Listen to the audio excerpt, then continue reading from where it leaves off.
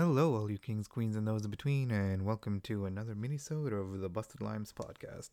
I'm your host, Paresh Maharaj, and on November 4th, 2021, we got our first look at what the gameplay will look like for one of my most anticipated games of any year from Software's Elden Ring. Now, for those out of the loop, Elden Ring is from the developers of the guys who made Dark Souls and Bloodborne and Sekiro. You know, all those hard games that people are very divisive about, to say the least. But I'm not here to comment on that Discord. I've already made a whole mini-sode about that. So instead, I'm going to talk about the gameplay trailer that they released back on November 4th. So, the trailer begins with a dragon fight, which right off the bat, that's gonna get my attention and in a very major and positive way. And apart from the visceral satisfaction of seeing a dragon fight, it shows off a lot of the combat, specifically magic, the fact that you could fight mounted and on foot, and even defensive capabilities, because the player or character at one time blocks an attack with his sword. And the fight is over in only a minute in the trailer, but I suspect that's because of editing, because these fights look like they saw the dragon fights in Skyrim and said, hold my beer. Then as the trailer goes on, we meet Alexander, a little guy who's a pot who talks. He's stuck in a hole and he asks you to hit him on the ass with a club in order to get him unstuck.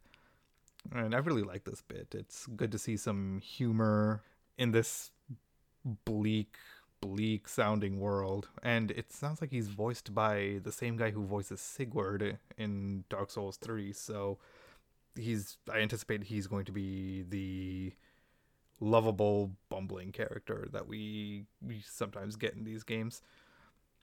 Then after that, we're treated to a nice view from Cliffside. But one thing I want to talk about in this scene here is not so much the view, although it is a gorgeous view, but the clothes that the player character are wearing. They just look amazing, and I want them. Additionally, they show off the beacon system and markers, which I'm glad, because any open world game needs beacons and markers, if you ask me. And one thing that I did love that they pointed out is that you need to actually find map fragments in order to unlock different areas of the world, which I am so glad that that's a thing, because one thing that you need to encourage in open world games is exploration. And what better way to encourage exploration than in true From Software fashion? You actually need to go out and play the game and explore. And I love it. And then from there, we get a combat demo. And the combat looks fine, pretty standard From Software fare. The stealth is good. Enemies seemed like pushovers in this part, but I think these are just early game enemies, and that I have confidence that they get tougher though in the later game. Although I will say this, there's this one part where the player character summons spirits, and I counted, the player character summons 5 minions to fight alongside him, and that just looks broken. And just, yeah, it's not going to be how I play the game. I'm just going to say that right now. Although, I will say this though, it was really cool to see the player character jump and attack in midair like in Sekiro. I was really happy to see that. I also noticed that the player characters are voiced during emotes. I'm not really sure if that means that the player character will have fully voiced dialogue in cutscenes or whatever. But well, however it goes, don't really need the player character to be voiced, because Bloodborne was a silent protagonist and it's a masterpiece. And also one thing I noticed is not really clear how difficult this is going to be, because throughout the entire trailer there's no magic meters and there's no health meters, so we can't really gauge how much fall damage you take, or can't really gauge how much damage you take from enemy attacks. And speaking of enemy attacks, we get a glimpse of a boss fight, and the player character takes a couple hits, they block a couple hits, but again, without seeing the stamina or vitality meter, we can't really gauge the difficulty. Although the vibes that I got from the boss that they showed off was like Gyobu from Sekiro, except he's wearing the some kind of bone armor, which I guess he fashioned from dragons or something. I'm not really sure, but he just looks cool. He looks cool. And next in the trailer, we see catacombs and dungeons. And I just want to take this opportunity to point out that there is I don't know if it's a player character or like a ghost that you could summon, or player ghost like how you could do in previous games, but I swear it points the player character into the right direction by dabbing. Make of that what you will.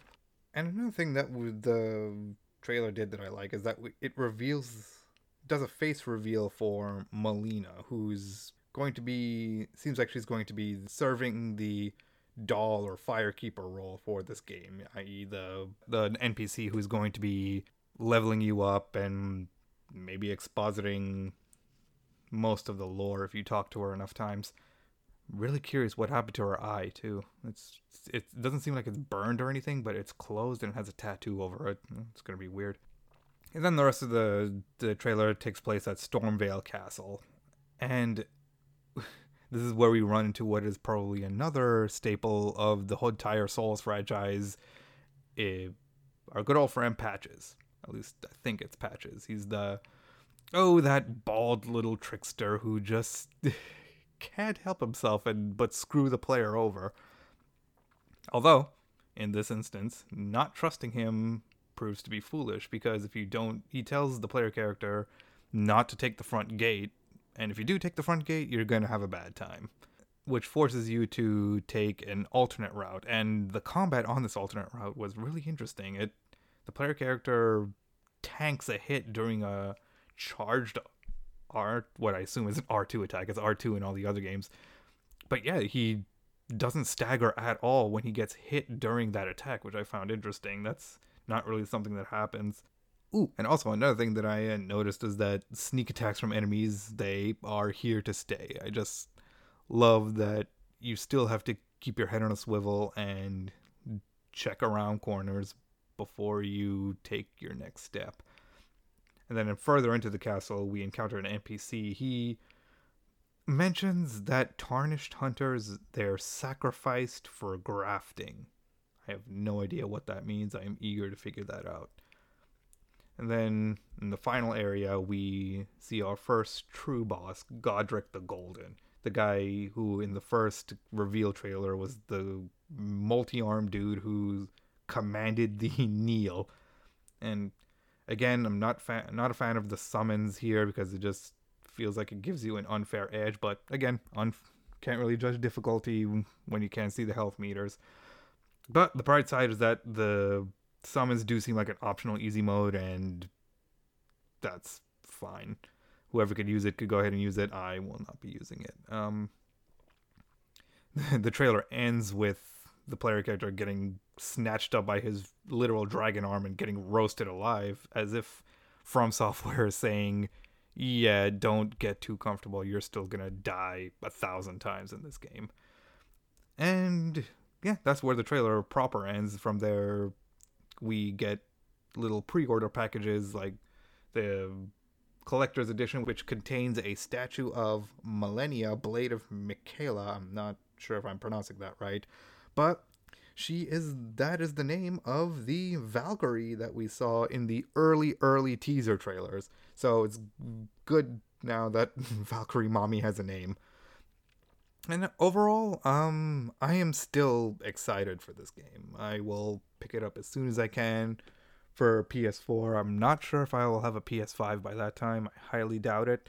But yeah, I am confident that this will still retain its difficulty with an optional easy mode, like how previous Dark Souls games have done. What I mean by optional easy mode is that I should say hidden easy mode, which was like using the Saw Cleaver in Bloodborne, or using the Sellsword Twin Blades in Dark Souls 3, or taking Kuro's Charm in Sekiro.